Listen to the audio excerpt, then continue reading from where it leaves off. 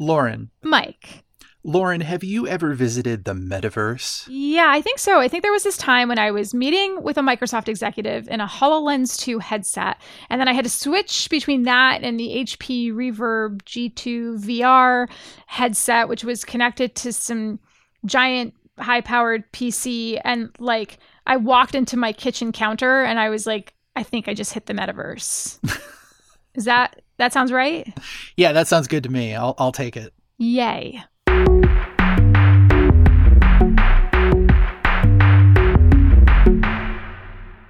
Hi, everyone. Welcome to Gadget Lab. I am Michael Calori, a senior editor at Wired. And I'm Lauren Good. I'm a senior writer at Wired. We are also joined today by Wired writer Peter Rubin. Hello, Peter. Welcome back to the show. Hey, Peter. Hey, guys. It is great to be here again. Peter, we have you on because, yes, we are talking about the metaverse and we are talking about VR. And you've written a book about VR. It's called Future Presence: How Virtual Reality is Changing Human Connection, Intimacy, and the Limits of Ordinary Life. How did I do? That's the full title. You did great, and it's out in paperback now too. And there are editions of it all over the world. So even if you're listening to this in Korea or anywhere else, you can get a copy. That doesn't sound very high tech. Paperback? What's that? I know. There's audio and there's an ebook too. Peter used to be an editor at Wired, but even though he has moved on from our virtual four walls, he is still a regular contributor to Wired and a regular guest here on the show. So it's good to have you, man. Oh, man, it's so great to be back. I was just telling you before we started rolling, I miss our knees bumping together under the table in the too small studio that we used to use to record this. And sharing our lung juice. And sharing, as Lauren put it, our lung juice. I have to give Alan Henry credit for that from our Wired team. He's the one who first said lung juice at one point, and now I just cannot get it out of my mind. Even if that had been coined in 2019, it would have been gross. But now it's almost too much to take. Doubly gross. Well, we could be recording this in person, but instead we are recording it virtually. We're all in our own spaces right now, which is sort of fitting for today because we are talking about virtual reality in the workplace.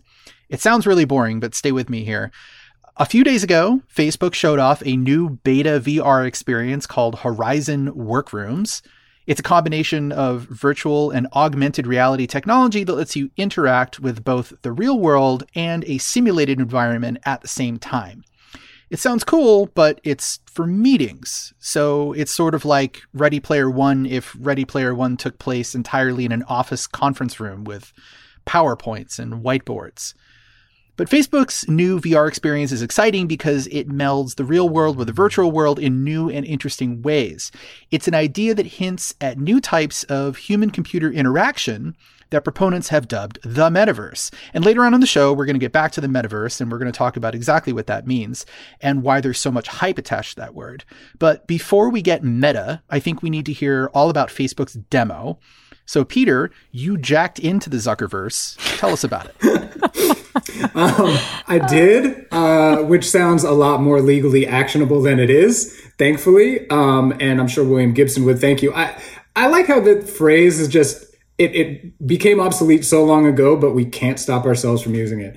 Yes, I jacked in last week, and what that involves, this only runs on the Quest 2 headset, which of course is the most recent all-in-one headset that Oculus and Facebook have been selling. So the first order of business is like the original Quest, the Quest 2 lets you sort of define a play space wherever you are using the hand controllers. But instead of like drawing out a space on the floor, it asks you to trace the outline of your desk, the front edge of your desk. So it gets a sense of the width of your desk. It asks you to clear most things away from your desk and then to sort of put your laptop open in front of you. And then if you are using either a MacBook Pro or the trackable Logitech keyboard that became available earlier this year, it will actually show you a virtual sort of simulacrum of the keyboard. So you can reach out and touch type if you want to. So you're looking down, you're at the sort of VR version of a desk, and you see it pairs with your laptop. So you see the screen of your actual computer superimposed on your virtual environment, nice and big as you want it. And it's super readable because the display on the Quest 2 is kind of ridiculously good, especially compared to kind of earlier generations of VR. And so if you have one of these trackable keyboards, you see it, and when you reach out, the other thing I should point out is the Quest and the Quest 2 work not just with hand controllers, but with hand tracking. So the sensors that are on the outside of the headset can actually see your hands in space, really good sort of detail of each individual finger, and you can use sort of gestural controls in space to select things in the usual sort of UI of the Quest ecosystem. So instead of having your controllers in your hands, as you traditionally would in VR, you can just reach out, it sees your hands, and when they get in range of the trackable keyboard, that's when the sort of AR overlay comes into place. And so what you end up seeing is kind of a ghostly gray version of your real hands. The pass-through cameras kick on, and you see them hovering over this sort of virtual superimposed keyboard. And so it allows you to touch type in VR while still seeing your keyboard. And of course, because you have your computer screen in there with you, you can kind of work as you normally might. Now, I was using a MacBook Air, and so it was like millimeters off. And so there were ways that I had to kind of rely on muscle memory instead of taking the tracking for granted. But it did sub in really well. So that's the kind of home office setup of Horizon's workrooms. And then you go into a meeting room, and that's when the kind of collaboration and the real fun, quote, begins. And what was it like interacting with other people in this space, since you took this briefing with other journalists and I think with Mark Zuckerberg himself, right? Yeah, it was a room full of people, and it felt very much like a room full of people. There were probably 6 or 7 journalists there. Andrew Bosworth, who's the VP of Facebook Reality Labs, was there. Mark Zuckerberg started on a video screen as though because he was on a video call, and then he put on a headset, and so he came in as his avatar, and he was there, and there were some other folks there as well. Now, the difference, I saw a lot of this when the news came out, because of course I did. People were like, why would you want this? We already have Zoom. And I made this point. I made this point years ago in the book Mike mentioned, Future Presence. Now, the thing that we're so used to Zoom meetings at this point. But if I want to look as though I'm looking at you, I look into a camera. And if I want to look at your faces in front of me on the computer screen, you're going to look at it as my eyes are looking down. Unless you have a camera that is kind of hung down into the middle of your monitor, you're never going to make any sort of simulation of eye contact. So yeah, we're sort of here, but we're never looking directly at each other. Not once. It's impossible to do. We can't make eye contact on a Zoom call. That is one of the major things that VR overcomes. When you're in there and you make eye contact with somebody, you're really making eye contact with somebody. And of course, like the fidelity of the hand tracking means that all of our mannerisms come into play as well. So you see someone's head moving around, their avatar's head moving around as it does in real life, and you see their hands moving around just like they do in real life. It's because that they are happening in real life, but they're translating into VR, which makes their avatar feel incredibly, incredibly real. Like, fidelity of their facial expression aside, we can abstract out the way people look and we can recognize them as long as they have kind of the distinguishing sort of features. But if you hear someone's voice and their very personal idiosyncratic movements are coming through as well, and you're making eye contact, your brain kind of leaps past the fact that you're talking to cartoon versions of each other, and you're like, the conversational dynamics are 100% as though you're actually in a room with that person. This is something that you've referred to, like in your story that you wrote for Wired about this experience, and previously as social presence. Is that right? It is. So presence by itself is sort of, which is short for co-presence, is the absolute bedrock foundation of a realistic VR experience. It's when your brain accepts all the stimuli that you're getting, and your reactions kind of follow from that. So as long as you're fooled enough by the fidelity of whether it's just the visuals or the way things sound or the way people appear to move, your body begins to respond as though you're actually there. So social presence is just, do your movements and mannerisms come across in such a way to give a person a sense of presence, not just being in the world of VR, but of being there with the other person. And in your most recent dispatch from this Facebook, beta app presentation, you wrote that it's not exactly creepy, but it's also not creepy. Explain this. Well, It's very creepy when something goes wrong, right? Because that's the whole thing. And in a multi-user environment, that layers in so many other things the way Horizon Workrooms does. And if you think about it, there's the sort of AR thing of being able to see pass-through cameras on your hands. If you're taking notes at this meeting, you've got your laptop paired, and so does everybody else who's in the meeting. You've got spatial audio for all the people in the meeting. You've got the environment itself, and then you've got these other sort of capabilities, like you can use a hand controller, turn it upside down and hold it like a pen and doodle on your desk, and what you are doodling will show up on the whiteboard in the meeting room. So there's sound, there's visual, there's all these paired devices, there's AR pass-through. It's a huge pipeline of information that every Quest has to sort of process and come together.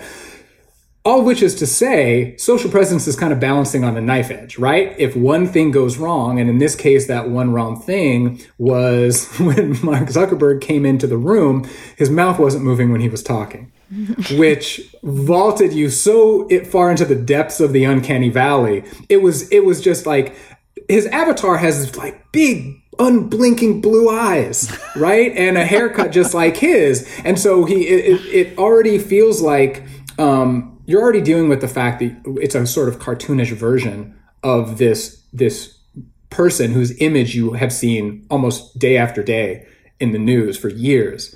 So not only is it a cartoonish version of that, but then something goes wrong and his mouth isn't moving, and meanwhile his hands are moving and his head is moving, and you're hearing him.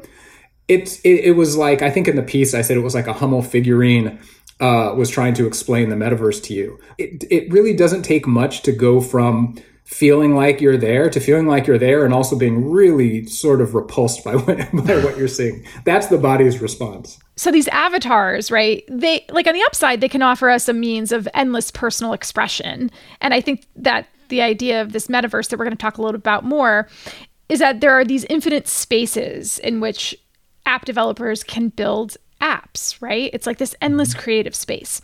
But Facebook has also been pitching this whole idea as the quote unquote infinite office, which honestly makes a lot of people's skin crawl, including my own. So what does Facebook mean by this? And does anyone want an infinite office space? Yeah, so I think there's two ways to hear that phrase, right? One is late stage capitalist dystopia of no matter where you go, your office follows you. And I think the way they are thinking of it as, I'm going to be maybe overly generous right now. Let me just preface what I'm about to say with that. And let's also add, too, that we also are kind of living in an infinite office space, right? Like our phones are the infinite office. 100%. Like, that's the other thing, too, is there's this sort of knee-jerk response to everything that Facebook announces about VR with, no thanks, Uncle Mark, or, 1984. Dear. And like, we have been like, you are being surveilled all the time. And your fears about a Facebook account being tied to this or that is it feels like you're just choosing one hill of many to die on here, which feels a little disingenuous. But Infinite Office, I think, in their view, is leveraging this combination of AR, VR to be able to work anywhere you choose to. It's not work following you. It's not. I think there's a more maybe valid concern about if we're working more in VR, then the sort of attentional and psychological profiling of our time spent in there is more invasive. But the Infinite Office, I think, in their view, is very much, I don't need to bring a desk somewhere to feel like I am at a desk. I can I can sit down at a coffee shop, and Lauren, you wrote about it when Facebook Reality Labs unveiled a lot of their sort of AR roadmap, using the electrical impulses from your forearm to be able to kind of type and control using micro movements in space. So this idea, if you want to extrapolate what we saw with Horizon Workrooms, being able to set up an imaginary keyboard anywhere, have a monitor maybe paired to your phone, if not your laptop, appear in space. Your laptop can stay in your bag. You can be sitting at an empty table. and you can kind of get whatever work done that you want to, and then jump into a meeting space with other people. And it's basically the infinite office. The only tether is, as long as you've got a data connection, you should be able to simulate all the affordances of what you have come to think of as your decentralized remote work life.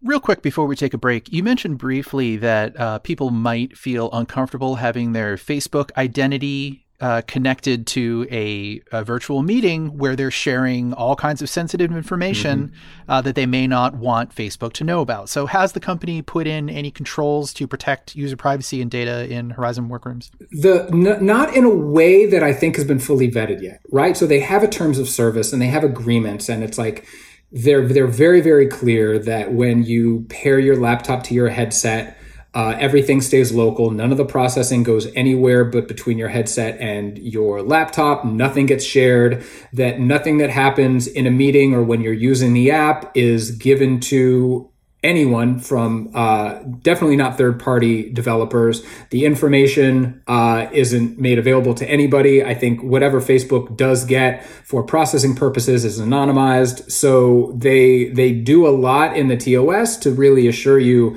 that security, or at least privacy, is a concern. Now, that's kind of one part of it, but the other part is a lot of people work for companies where you're on a proxied connection all day long. Right? A lot of companies, especially ones that are used to working in a distributed fashion and work with sensitive data, have all these things in place that I can't imagine would play nicely with the need to pair your computer, bring it into a shared virtual space, and then kind of jump into a meeting with other people tied to your Facebook login. That said, a lot of these same secure companies are still using Zoom and still using Google Meet. So it stands to reason that there will be a way to make that work. But I think at least in this beta stage, Facebook is just trying to convince people, if not possible business clients or business users, that they're not here to hoover any data. They're just here to let you collaborate in a virtual space. All right. Well, thanks for that. We're going to take a break right now. And when we come back, we will step into the metaverse.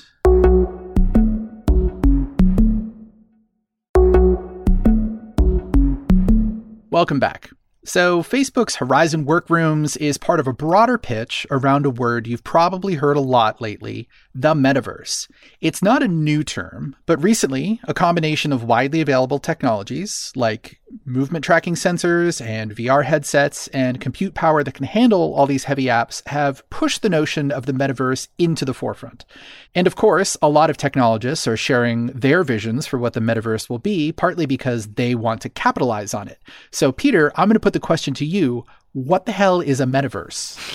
Well, I'm amazed I didn't hear this from you guys at the top of the show, but the only correct answer to that question is I never met a verse I didn't like. Especially now.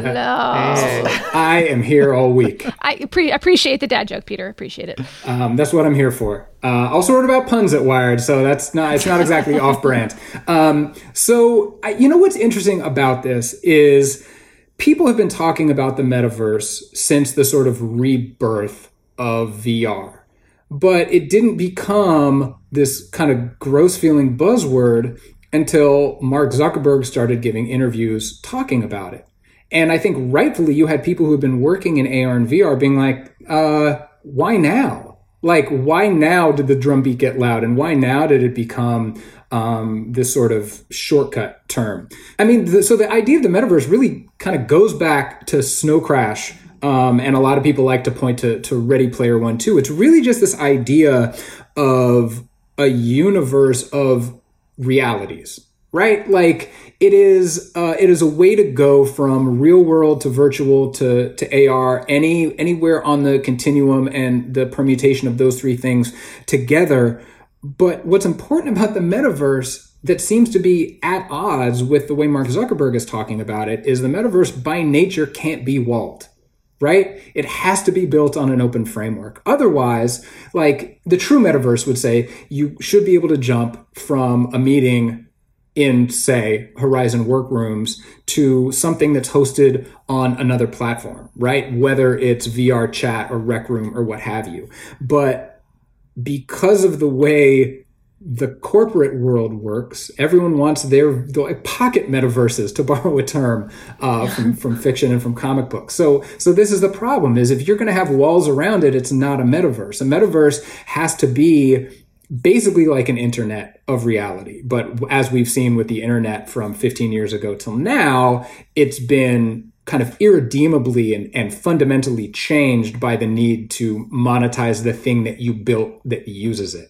So a few years ago in Wired, I made this very point. Like, if you want a metaverse, you have to drop these walls. And like, just Facebook is in this amazing situation of having the limitless resources to throw at it, which they are because they know what the upside is. They're making everything a viable product before anybody else can. Their research is way ahead of what anybody else can do because of who they've been able to hire and how much time and money they've been able to put into it. So on one hand, it's amazing that they are productizing and concretizing the promise of VR in ways people haven't been able to. But on the other side, y'all aren't building a metaverse. Y'all are building Facebook 2.0. So I take issue with that word being used so loosely, and with everybody now, everybody and their board of directors calling it a metaverse. A metaverse should be as sort of utopian and borderless as the internet once was. So just to be clear, the metaverse is not new infrastructure, right? It's not new networking. It's a layer that exists over our existing internet infrastructure. I think our existing internet structure is the foundation upon which it's built. And this is where, like, I run into a wall because there may be sort of practical components to this phrase that I'm not deeply versed enough in. But I mean, you have people like Philip Rosedale, who co-founded Second Life and founded High Fidelity after that, which a year or two ago pivoted to become sort of enterprise only, but had been beating the drum to make this an open framework. There have been a lot of people in the AR and VR world who have been beating the drum to make this an open framework. And so it's essentially, I'm going off an imperfect memory here, but there have definitely been symposia and like conferences devoted to this idea that if the metaverse is going to exist, it has to exist open. And I think, we've seen this pattern before, right? Because when the social web first launched, 15 years ago, mm-hmm. it was all based on like XML data streams, and anybody can code an app against any data stream coming from any social network. And then what happened is all the companies it was very complicated what happened, but one of the big things that happened is a lot of the companies building those open tools just got purchased by Google or Facebook, and then got subsumed, and their technology just got used for proprietary platforms. Yeah, that's exactly right. It's like it's this oligopolistic approach to the metaverse that I don't think serves anybody but the oligopolies that are dealing with it. Yeah, and you can't have a true interoperability if you're talking about like one company making the hardware and building the app store. Yeah. In an essay for Wired a few years ago, this was right when Ready Player One, the movie, was coming out. And the metaverse in there is an acronym called the Oasis. And the point that I was making is everybody wants an oasis, but all we have now are a series of puddles. And I, of course, turned puddle into a tortured acronym just like Oasis was. So this idea that we have all these kind of smaller, shallower versions of this rich, deep ideal that we've been dreaming about for 30 plus years, but in practice is falling prey to exactly what you're saying, Mike. And what I hear you describing, Peter, is this sort of threat of like a closed universe when something is actually supposed to be quite open, right, and inclusive. And that makes me wonder about the cultural impact of this too, because when I think about some of the names we've just mentioned in this conversation, I mean, Neal Stephenson, right? Ernest Cline, who wrote Ready Player One, Philip Rosedale, who founded Second Life, Mark Zuckerberg, Andrew Bosworth, John Hanke from Niantic has weighed in on this. Two of the most prominent analysts who have written about the metaverse are Matthew Ball and Ben Thompson. Now, I'm going to assume our listeners are pretty smart here, and I don't have to. All of these things are exactly like the other, is what you're saying. Right. I'm going to, but I'll draw the line for you in case you haven't picked up on this. It's all men. So, like, what does it say from like a hegemonic perspective that the people who are at the forefront of imagining the metaverse and analyzing it, and are seemingly being most vocal about it, are men. And by the way, there are a lot of brilliant women and non-binary inventors and VR developers out there who I've also had the pleasure of speaking to for my job. But it just seems like there's a certain group that's really dominating the conversation about the metaverse right now. And I wonder what that implies for how inclusive this new layer of the internet will actually be. Yeah, one of the things that made me so hopeful when I first wrote the book Future Presence, and this was kind of 3 years ago, it was before the Rift had come out, was there was a chance to build this thing without falling victim to the thing that had doomed the internet, which was everybody who became an architect was coming from a standpoint that didn't necessitate that they consider the needs of others. Let's say that way. What you're saying is kind of the sort of hegemonic potential of this thing. And we saw that in the way social networks grew and evolved.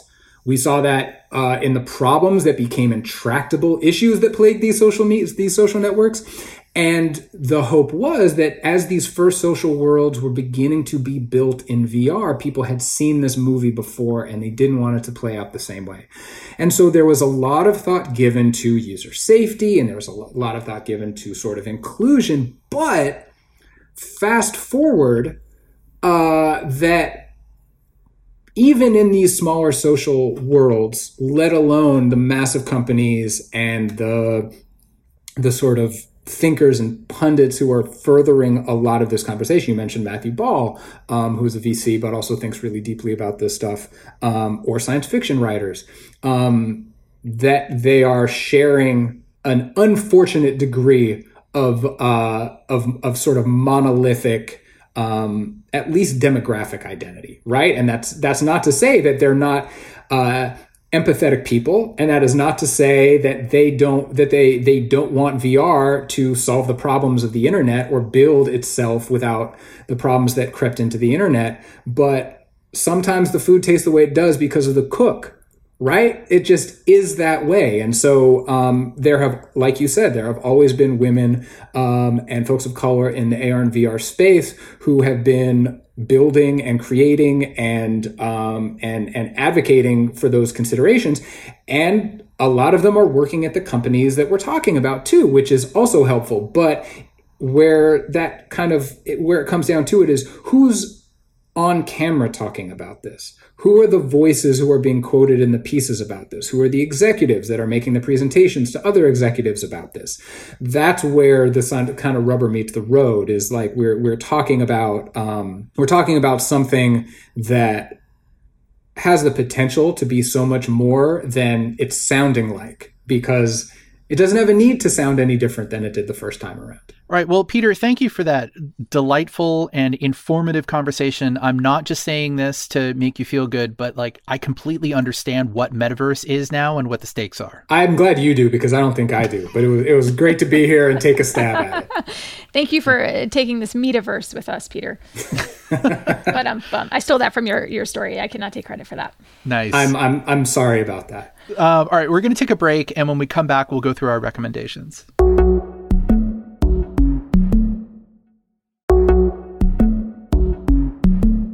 Welcome back. This is the final part of our show where we all recommend things that our listeners might enjoy. And Peter, you've done this before. What is your recommendation? So my recommendation is for a television show. It's made by FX, though I think it is exclusively on Hulu. It's called Reservation Dogs. It's I think there's a real propensity these days to describe a show like, oh, it's like Atlanta, but X. Like years ago, there was this trend that every movie would get pitched. It was Speed, but X. And ever since Donald Glover made Atlanta, it's become like a really handy measuring tool. So like Dave came out and people were like, oh, it's like a white Atlanta. So I think people with Reservation Dogs, which follows a group of native teens on a reservation in Oklahoma, I think I would be surprised if people aren't saying, oh, it's like a native Atlanta. Not the case at all. So it's made by a writer-director named Sterling Harjo, and it's almost an entirely native cast, writing team, directors, all that. It's really, really good. It's funny and it's touching, and it's also the second the second comedy to come out in the past year that is sort of about and starring kind of native life. The first was Rutherford Falls, which was exclusive to Peacock. It was like an NBC show that ended up on Peacock. I watched it and I didn't really connect with it. Reservation Dogs really has me. Like the pilot is a little uneven, but from episode 2, I'm just like, it's the show that I look forward to most by far each week. And I watch a lot of TV. That's great. So that's it. Reservation Dogs on FX on Hulu. Nice. Pilots are always a little bit uneven. I feel like you got to get to episode 4 before you really feel what the show is actually like. But I don't like asking people to like, okay, but you got to sit through 3.5 hours and then it really picks up. No. Watch the first half hour. It's good. It's just like the show hits another level from that point on. It's not like anybody's going anywhere. I mean, come on. Yeah, but if you tell me it's going to take me, 2 movies worth of meh enjoyment before I get to a payoff, then I'm out. See, I'd be in. I'd be like, ooh, really? Okay. It's a slow burn? Okay. That's my favorite. Lauren, what is your recommendation? My recommendation is very Gilad-like. For those of you who have listened to our prior episodes of Gadget Lab, you know that when Gilad Edelman joins us on the show, he usually has a big lead up to his recommendation, and he's like, this is going to change your life. And then all of a sudden he recommends like sliced lemons or unbuttoning the top button of your shirt. My recommendation is staycations. I think staycations are great. I've taken 2 this summer. I stayed right here in the great state of California, which, yes, is still a great state despite our insane gubernatorial recall election that shouldn't be happening, and the wildfire smoke. And yes, we have problems here. But I have had a wonderful time just staying nearby this summer and exploring like local vacation spots and just, I don't know, staying close to home and just feeling like there's something really nice about not totally disrupting your flow, kind of like what you do in your everyday, or like changing your time zone or having to go to the airport and things like that, and having to like pack a bunch of stuff. Like there's something really nice about just appreciating what you have nearby and getting to do the things that you always say you wish you could do if you just had a little bit of time off from work or family obligations. And so I highly recommend just enjoying the staycation as much as you can. Big staycation fan. What are you guys' philosophy on staycations? Because like I just use mine to catch up on chores. Oh, Mike. I'm like, Mike. I have 3 days off. I could bring so much crap to Goodwill right now. I mean, yes, that's part of it. Yeah. One day of a staycation, it's good to like get a bunch of stuff done. I mean, I took a 2.5 month staycation that I'm fresh off, so I'm a big believer, right? Nice. Like I tried to keep the shape of my day the same, but like walks and changing things up. I will say that was a lot better than Gilad's last recommendation, which was cargo pants.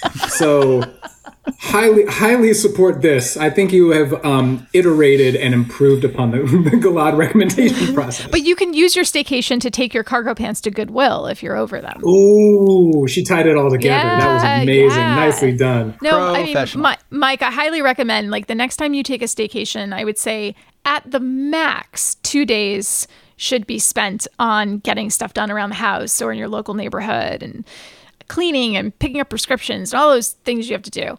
And then really you should at least get 2 or 3 days, equivalent or more of just checking out a hiking spot or a picnic spot or a lake or a beach or something that we have access to here and you haven't been able to explore. Vipassana. Yes. Yeah. Do a little silent meditation. Yeah. Why not? All right, Mike, what's your recommendation?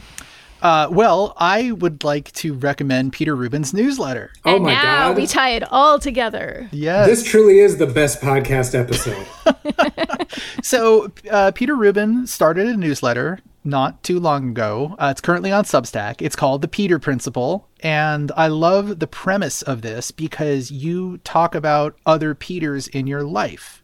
Right. So give us some examples of the other Peters who you have talked about in the newsletter. Well, they're not in my life directly, but these are all Peters who are kind of intimately connected to kind of an obsession or a pattern in my life. So past ones, I've done Peter Mayhew, who played Chewbacca, which was just sort of a way to talk about Star Wars and storytelling and why it blew so many kids' minds when the movies came out.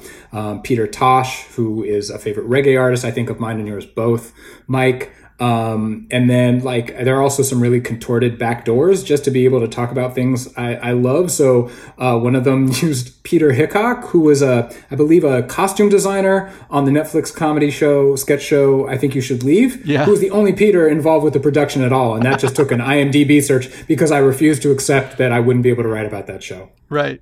So I love this, that like you use these Peters as windows into your own life experience. And it's very touching. And it's fun because it also exposes you to things that you normally would not have heard of. Like if you're not a big reggae fan, you wouldn't know about Peter Tosh necessarily. If you're, not a fan of excellent sketch comedy on Netflix, you probably wouldn't know about I Think You Should Leave. So it's kind of a nice way to learn about things, I think. Props to you, first of all, but also, listeners, you should subscribe to it because it is a delightful newsletter, and newsletters are the new blogs, and we love newsletters. So we like to tell people to subscribe to them because the good ones are free. Yours is free. It is free, and it will forever remain free. Love that. But that doesn't mean that paying for good stories is bad, by the way. No, of course you not. should subscribe to Wired if you're listening to this, but I do, and I write for Wired. I still subscribe. And you should also give money to all those hardworking Substackers out there who are charging money for their newsletters. But also, you should subscribe to the free ones too, because why not? Yeah. What do you have to lose? Yeah, just do it on Principle. Hey now. So it's peterprinciple.substack.com. There's no the. It's just peterprinciple.substack.com. So check it out. I'm glad you looked that up because I would have gotten it wrong. Which is sad. I'm a professional, man. Well, thank you, Peter Rubin, for joining us this week. The book is called Future Presence. It is out in paperback now in your local language. Thanks for being on the show. Thanks. It was great to see you guys. I had no idea it was going to become a shill hour for my projects, but I am not mad about it. Great to see you guys. Great to see you, Peter. And thank you all for listening. If you have feedback, you can find all of us on Twitter. Just check the show notes. This show is produced by Boone Ashworth. Goodbye, and we will be back next week.